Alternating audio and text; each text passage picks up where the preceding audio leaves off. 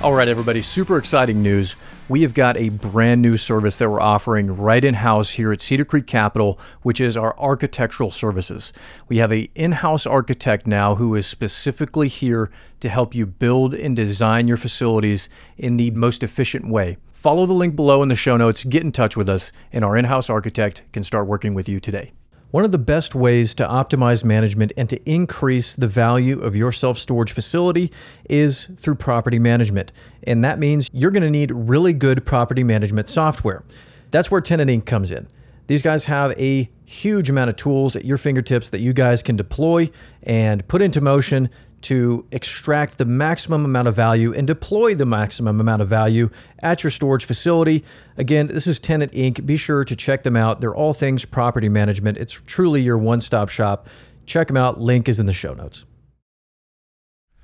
Welcome, everybody, to the Self-Storage Income Podcast. And today we are going to be talking about how to find that winning deal, or the 3 things you have to do every time to find that deal that will be successful.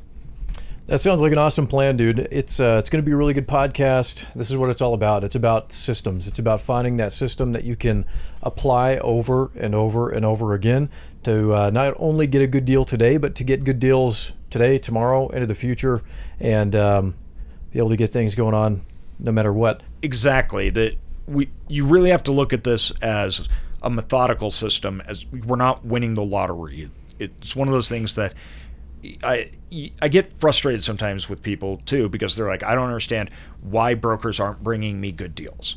Mm-hmm. And I always have to think, what does that mean, right? Like, you want someone to hand you something that is winning, but the vast majority of the time that I hear that, I think that they probably don't even know how to recognize whether it is or not. And usually that is the default to a cap rate. Hence the reason why I hate that discussion. Because when people say, well, he keeps giving me 6 caps or 5 caps or whatever that is. And I'm like, so then what is winning to you? Oh, at least 7.5 or an 8 cap. And I'm like, that has nothing to do with a winning deal or not. Mm-hmm. And you can buy a 5 cap that is a home run deal or a 5 cap that is a bad deal. And the same thing with an 8 cap. It's just that's not what winning is. That's mm-hmm. not what a good deal is. And I feel like so many people, that is the method, is like, oh, I'm going to wait till I find or someone hands me a great deal. And the truth of the matter is that we create the deals, but you have to be able to identify what makes a good deal in order to execute the strategy that will create it and execute that plan. Because a good deal to one operator and another may be completely different. So how could that even be? Well, it's because they execute things differently. They mm-hmm. both may have a great execution and a strategy that leads them to a good deal, but it may not be a good deal for the other person. They both understand what the circumstances are that they need to find and identify that potential that they can execute on. And a lot of times it goes back down to our old saying, self-storage is a business. It is not a real estate asset. And too many people view it as simply just a real estate asset that I'm going to get a good deal on because I look at comps and I look at cap rates like they would look at a house. And that's simply not how it is. So today we want to go over to the 3 things that help you identify, and as you look at deals, which one mm-hmm. is going to be more of a winning strategy. Dude, I love that comparison that you just made, and those are real conversations that I've had with people at our events, trying to get them to understand what the value is, because they're thinking cap rates, they're thinking real estate, but you're like, no, it's the cash flow. Like it's a business. It's not the real estate. Exactly. Perfect time example. And time again. Perfect example of this is our Inner Circle event we had here. So we did some activities which turned out to be awesome. Everybody in our group loved it. But what we did is we created case studies. And these case studies we created in a binder. We gave all the information, meaning the market information, the deal information, everything as it was. And then they got it into groups. They had to underwrite the deal. They had 3 of them. Then they had to tell us which deals they would have taken and which deals they would have not. They could pick a winner, and then one that they needed out of the 3 to pick one that they would choose and one that they didn't want. And the thing about the case studies were they didn't know when they walked into them. These were all our deals. So we knew exactly how they would play out. And we gave all the exact information that we had when we purchased those deals. It's so awesome. And so then as they were going through them, they had the exact information we had. And from there, we asked everybody, right, what it was. And then we walked through each deal and said, well, this is now how it turned out. Probably one of the best things we've ever done at one of the events, and the Inner Circle obviously loved it. But the reason being is that even us, when we look back on those deals, I think hindsight's always 20/20. And people looking back on a deal that we may have done assume that we know today what we knew back then, and that's why we bought it. That's not how these things play out. That's not how these things work out. In fact, one of them, we did not have a square feet per capita. Like how much storage was there, how much square feet of storage was there per capita in that market. And the reason being is because back when we bought it, that wasn't even a metric we looked at. That information wasn't even available. We didn't have that. So when we did it and rolled it out, the 3 deals, first, all of them were good deals. They were all great deals.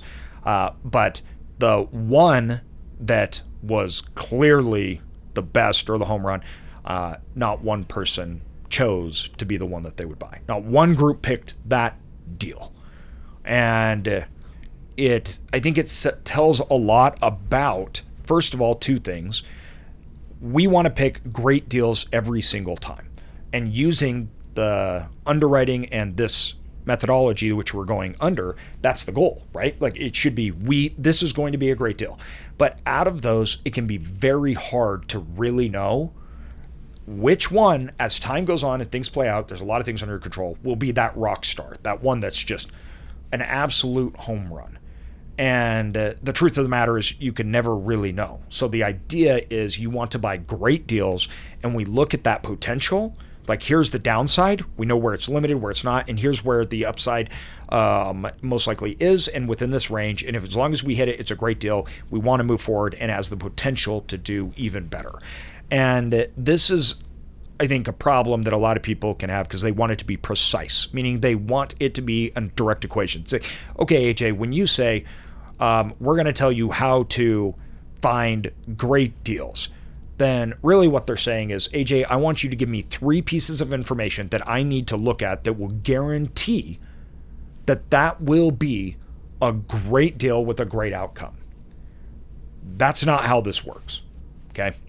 That is not how this works. And so what we're going to do is we're going to talk about the 3 things that you need to look at, but what they really are starting points, and there's all these variables that they need to go into. But we want to find the 3 things that make it a good deal and a great deal.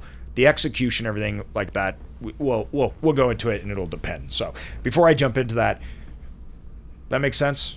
Totally makes sense, man. It is super interesting. It's amazing to see, when you're working within those structures, because these people in the Inner Circle group that we have, this isn't their first rodeo. A lot of these people are owners and operators themselves. They own businesses. They know finance. They're very sophisticated individuals for the most part, like super amazing group of people. Yeah. And to have that scenario where not a single person or not a single group ended up choosing the best of the best deal.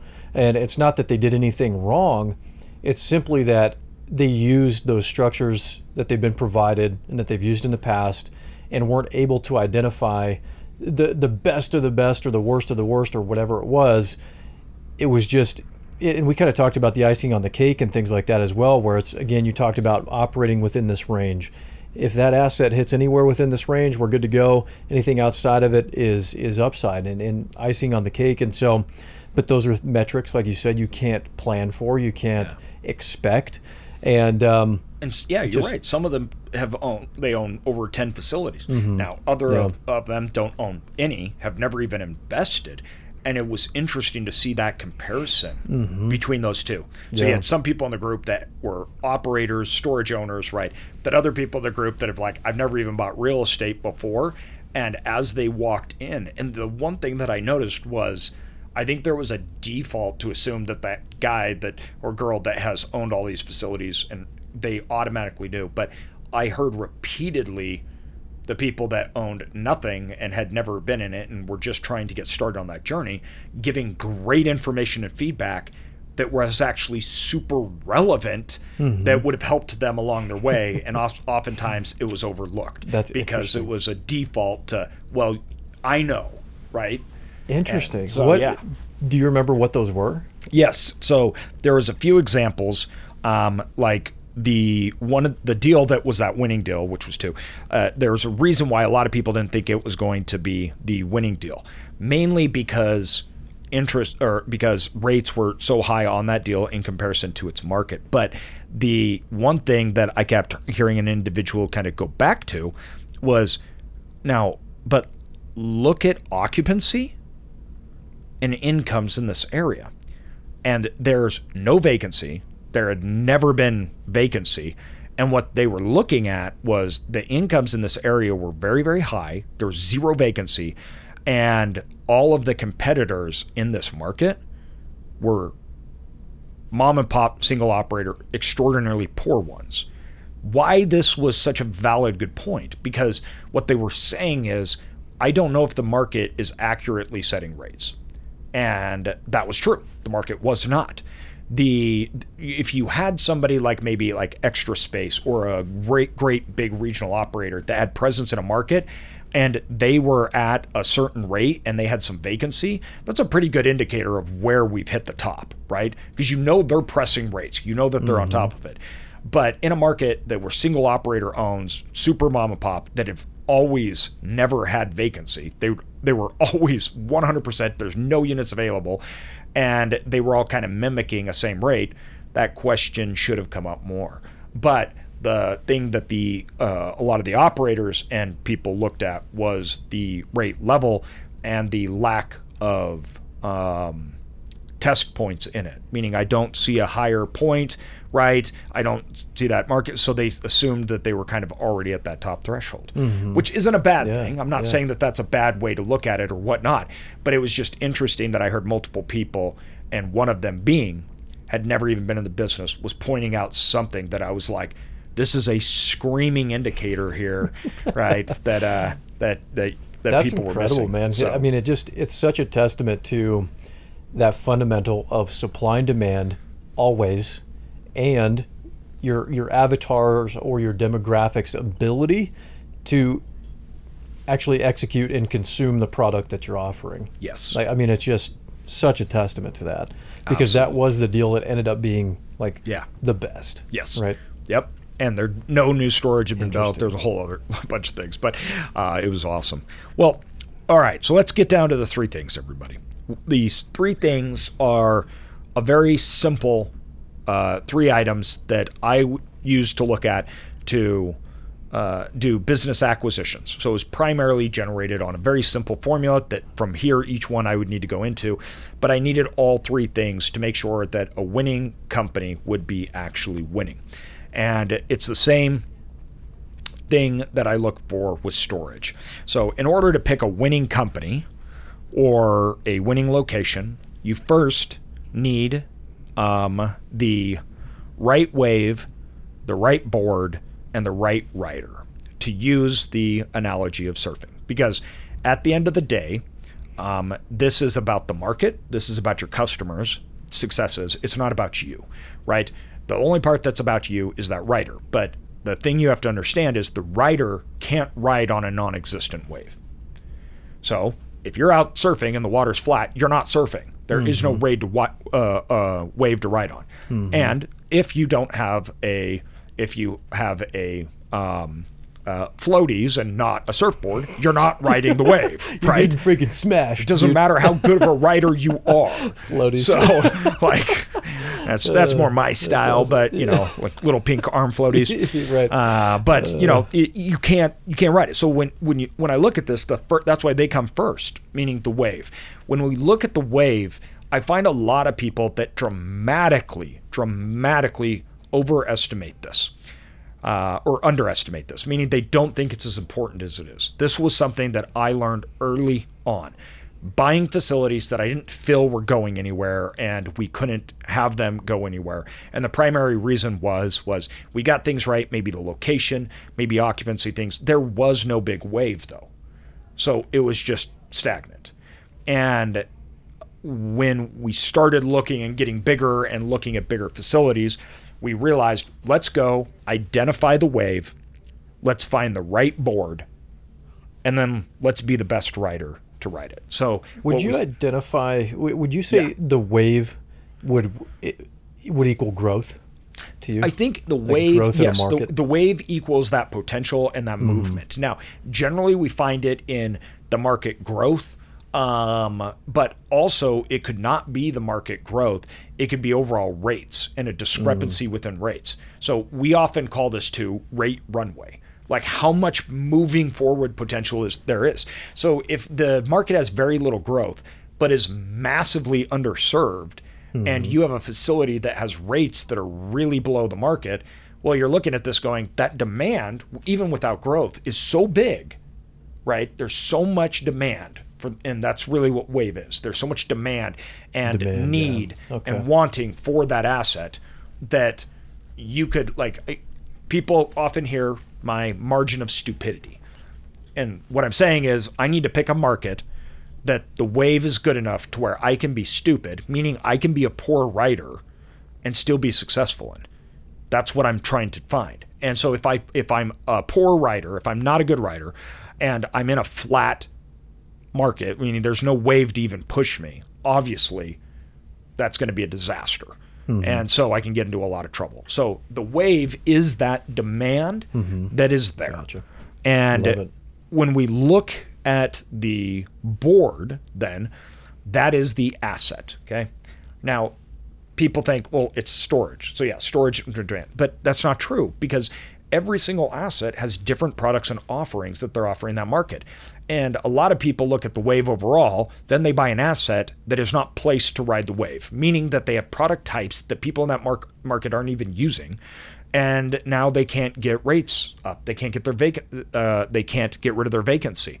We buy assets like this and restructure them. So it's like we find this wave and this board that isn't working. So we grab the board, we make it into a new board, and then we catch the wave and ride it, right? But the previous owner was just not able to catch any waves because the board wasn't right. It didn't work on that wave. So when we look at that, that involves location, that involves product offerings, and utilization. Very simple format. We have builders, and we've talked about this on the podcast, that are in markets that want very large units, but they build smaller units because the price per square foot is higher, so they're going to make more money. And that works out good on Excel, but then in reality, nobody wants the smaller units, so now you have vacancy, and you just can't succeed. So that's a simplified version of what we're talking about. Things also you can't change.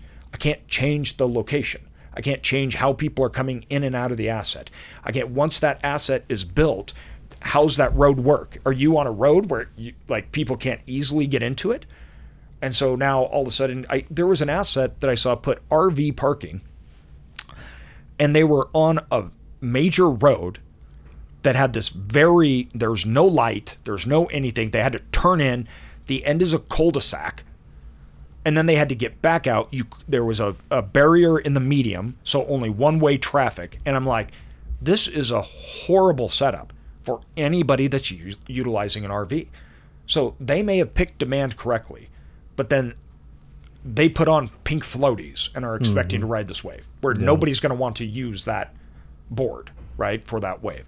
So that's how I look at the overall board. And then the rider. Once again, you can have a great wave, a great board, and you cannot catch any of those and ride those waves. This is the foundational principle of our entire strategy. All we do is we find out where awesome waves are, and we look around and we find a great board, and we find a rider who doesn't know how to surf, and we're like, we've been doing this for now 2 decades. We have infrastructure in place, meaning we have the skill set, we have the knowledge, we know when to go, when to not go, and we come in and just tell him, hey buddy, see you're out here just paddling in circles, why don't we buy your board from you and we'll ride the waves? And that's what we do. I mean, really, that's kind of our principal format. Other times we will find waves that we think are incredible, but there's no boards available that will match the waves. That's when we build. Okay? That's all we're doing. We've identified a wave. We've identified that the assets in the market are not fit for that wave. Lots of times that's because that market has changed fundamentally. We see a lot of this. The market has changed in growth, but the assets in it haven't changed or grown with the market. And so there's this huge spread between what demand is, what people are wanting, and what boards are out there to ride that wave. We can go then and build a really nice board to fit those waves and be successful in it. Well, man, and that's a huge talking point, especially right now with the implementation of technology and all these shifts in user and consumer expectation. Yes. That is going to be a huge discrepancy, I think, more and more as we continue to go forward here with just all the advancements that we're seeing every single day and every single year at this point. And all of these, real estate, a lot of these industries, they're slow to adopt technology a lot of times, and storage is not an exception. And I definitely see a lot of opportunity there for value add or development. 100%. And I think that this is the point that we're trying to make is like once you identify each of the 3 steps, you can go deep on any of them. So you can have a winning strategy on either one of those items. Okay? So if you're looking at a market and maybe people aren't identifying the wave because it doesn't look like there's a wave there, but you realize that, holy cow, there is waves here. They may not be ginormous, but there's waves here. And because there's no riders, it's all yours and it's all open. And you can ride great waves and you can be very successful in it because everybody couldn't figure it out or looked over it. We find that a lot of times in small, stable markets where the riders and the boards just all suck. So the waves are all yours and there's no one riding. And you can have a great career getting the right boards and riding those waves, right? Then other times people, all they do is create or reformat boards, developers, right? Things like that. And so you can do the same. Then you have others that are great riders. That has always been our principal goal, was we wanted to be a great rider. Why? Because I thought if we're a great rider, then we can do the other 2. So meaning that we can find the great waves or we can adapt and build boards really well. And so for us, it's like we want all 3, but we had to start out being the best rider that we could. There's other people that say, I don't even want to be a rider, period. So all I want to do is identify great waves and great boards and hire someone else to do everything I just want to watch people ride. Yep. I just want to sit there and watch it. Hang out on the beach. And that's great. And figuratively then, exactly. And they make all the money. They sit there drinking Mai Tais. It's great. They sponsor those riders, right? And so that's the thing about this is you can be successful in actually being an expert at just one of these things. But you need to really understand all of them, because if you don't want to be a rider, you have to be able to identify who the rider is going to be. Once again, it doesn't work if you pick a wrong rider, right? That doesn't work. You may be able to identify a wave, but then you have a really crappy board and you just can't be successful. So you need all 3, but you don't have to be the expert in all 3. Now, the deal, when you're looking at this, this is what I mean when I say that people, generally speaking, can't identify, a deal or whatnot, meaning that, first of all, they have one item in all 3, and that's what they key in on. Price, cap rate, location, right? The market, or just the rider. And that is a failed strategy. And I see it all the time. And this is where we get things where people look at markets that are booming and like, the wave is so big, it doesn't even matter. I just need to grab a board and throw myself in the water, and this wave is going to push me. So people flood in and they're like, I can't buy anything. So what do? We all build. Well, then all of a sudden the wave dies. And everybody's sitting around now waiting for the next wave to come. And who knows when it'll even show up. So all of a sudden, they have this product in a market. They may be a good writer, may have hired anybody else, but the wave's just not there anymore, and that was the only strategy. And now there's vacancies in the market. It was overbuilt. And then once again, you have the opposite on all different items. You may have a third-party management company that is really, really good at operating, but they are subject to the owner's location, board, and wave, right? You need to understand all three. You need to pick in all three what you're doing, and you need to understand that your strategy is a mix of how you execute. Every time we look, the strategy will depend on the individual market, will depend on that individual asset, and it will depend on our skill set, what we are good at, and our strategy. All three of those come together, we have a great deal. All three of them, okay? So other people may be really good writer, but it's a totally different kind of board that they write on and a totally different kind of wave. They play on a different beach than we do. That's totally fine, right? And they can be very successful at that. But what you can't have is you can't have one or two of the three. That doesn't work. I like what you just touched on, where a certain waves and certain deals work for some and not for others. I think it's a really good and an important distinction to make as well, because so often I think we get caught up in this idea that there are these standards, that this is a good deal for everyone, and this is not a good deal for everyone, and that's just not the case. Not the case at all. It comes down to that ability to execute, and what stage, what season of investing or whatever it is that you're doing that you particularly are in. There's a lot of things that don't make sense to us that we kick down to our inner circle members. There's a lot of things that don't make sense for them that they kick up to us. All the time. Yeah. It was funny because somebody even asked me, they're like, I don't understand though. Why would you pass that on if you think that's a good deal? And I'm like, look at my board. Exactly. My board, it can't ride that wave. I need 400,000+ in gross potential revenue. It doesn't matter if the wave is good. It doesn't matter if I'm like, this is a good deal for a smaller board. I don't have it, so I can't write it. I'm not set up for it. I have my board. I know what I... Exactly. Right? Or excuse me, I have my skill set. I know my writing skills, and my writing skills is very predicated to a certain board and a certain wave. I do not choose to go to things that, even though they're good deals, I can't ride. And that doesn't mean that those deals aren't good. That doesn't mean that I think that those writers are bad. It's not us. And that's okay, right? And that's actually amazing. That's actually wonderful. Because if so, we'd all be fighting over the exact same thing. And nobody could be successful unless they did this one thing.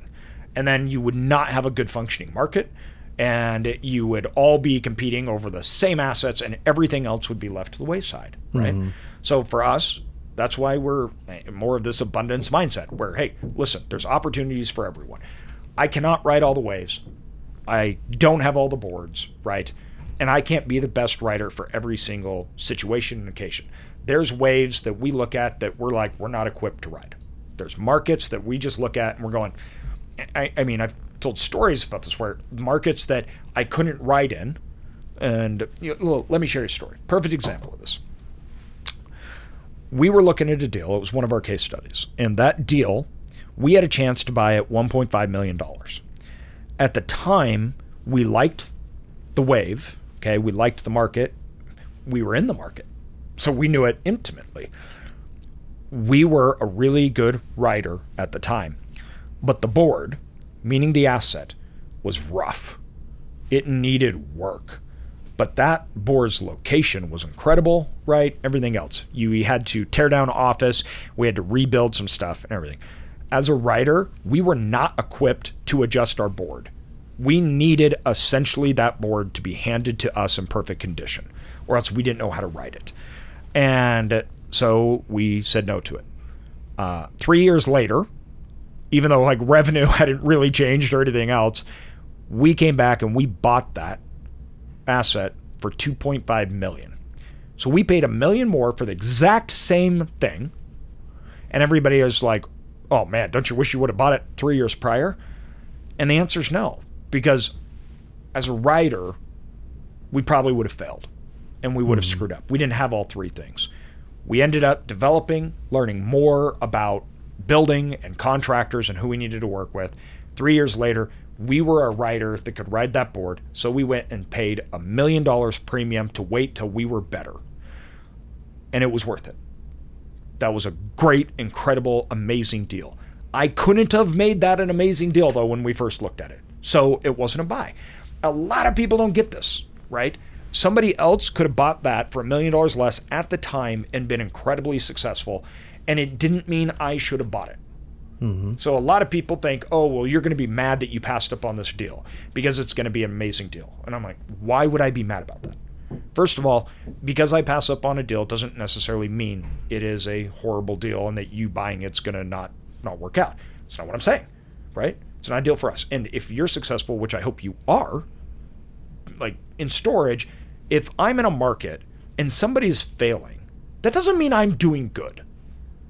If you have an asset in a market that has 60% vacancy, is dropping rates, and I'm in that market, that doesn't help me. People failing don't help me, right? So all of a sudden, it's like, I want them to buy it. I want them to be successful because I want rates to go up and everything.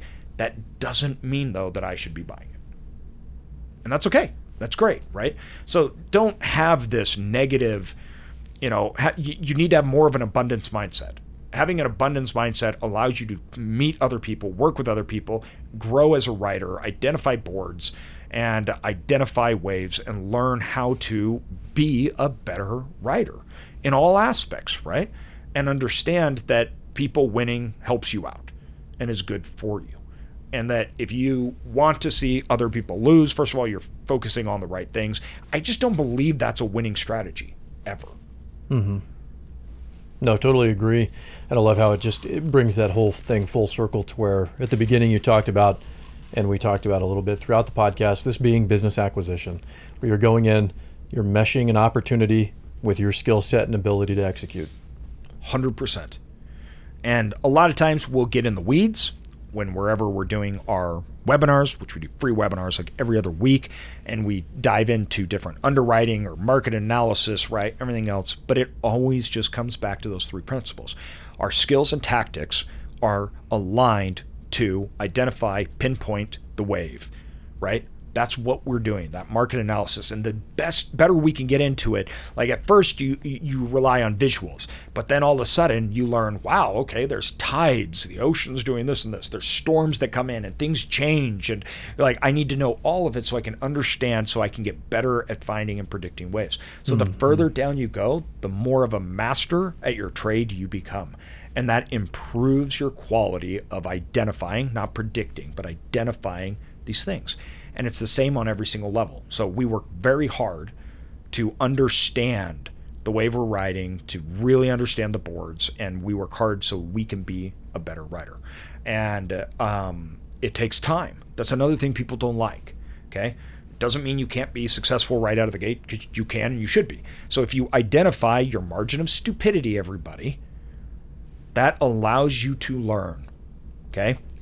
That allows you to be out there riding waves, but also learning without being in big, big trouble, okay? We went out when we were in Hawaii and we hired an instructors that taught me and my kids how to surf, right? They were with us the whole time, pushing us out. The first time, it's like, okay, this is a totally weird sensation, everything to know, but it's all right because we got back and just went right back. And then over time, it was like, oh, no, we're getting this, right? You have help, you're listening to the podcast, but if you're not doing, you're really not learning. There's just some things that you can't learn unless you're doing. You have to be out there. You have to be participating. You have to be active. Hence the reason why with our inner circle, we went to case studies. Why? Because I'm like, this isn't a video. Like, I want you to get together. Here's all the data information. You have your modelers. You have everything else. You have to do. And that's why people loved it, because they went, wow, I learned so much. not because somebody was sitting talking alone, but because they were doing it. And then afterwards, they could see. And that is how you become a better writer. Dude, absolutely love it. A lot of good info there. So many things that we could even just dive into and unpack. You know, being able to adapt, you know, not being afraid of changing and being able to ride new waves and new boards. And yeah, I mean, you touched on another thing is finding coaches, like people that can guide you through the process of learning something new and something different, being able to fail and learn from those failures and implement new strategies and growth. So all good stuff, man. It's all good stuff. And man, that event last week was just absolutely incredible. So many good conversations, so many good people. Huge shout out to all you guys who came out and hung out with us. Thank you guys. And look forward to doing many more like that. We've got a couple of events going on every year where we're just continuing to bring these incredible people together and have these experiences, learn, grow together, get people together, and not only just talk storage and business, but being able to talk life and you know, going through these things that we're all going through and struggles and triumphs and just good, real, authentic people. Man, I just couldn't be more pleased with the amazing group we've been able to put together, man. So. I agree, and it makes a difference. I mean, opportunity-wise, like we tell people too, it's harder than it was. Okay, there's nobody doesn't understand that. We have to look at way more deals because buyers are not on the same page as sellers. So we look at way more deals fall apart. The capital side is harder, right? And the market isn't just on a rampage like it used to be. Okay. Now in that though lies so much opportunity. That's why, you know, we're doing it. But understanding that as well though means when we're working with other people and we understand that benefit of finding deals in creative ways and finding resources in creative ways, that comes through connections with other people and looking at things different. And right now that's a big deal.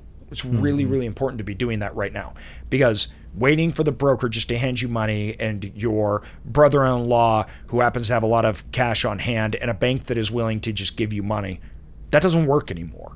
Okay? You gotta be more creative. I mean, so many people in, well, the community are doing deals together, but even in our inner circle, we've done deals with like multiple of them. They're all doing deals together, right? So change, you gotta change, right? You gotta find opportunity. And that comes from people. This is a people's game, right? And that's why you want others to be successful so you can too. So get out there, look at it different, identify your 3 areas, everybody, and just keep hitting it hard, because right now the amount of opportunities may seem like they're a lot smaller, but the quality of opportunities that people are finding, I believe, is much greater. And when you're a newbie, particularly, this is a way better time than when you're competing with everybody solely on capital. Right now, the opportunities are there. Sellers are the ones that are serious, right? That are actually moving forward.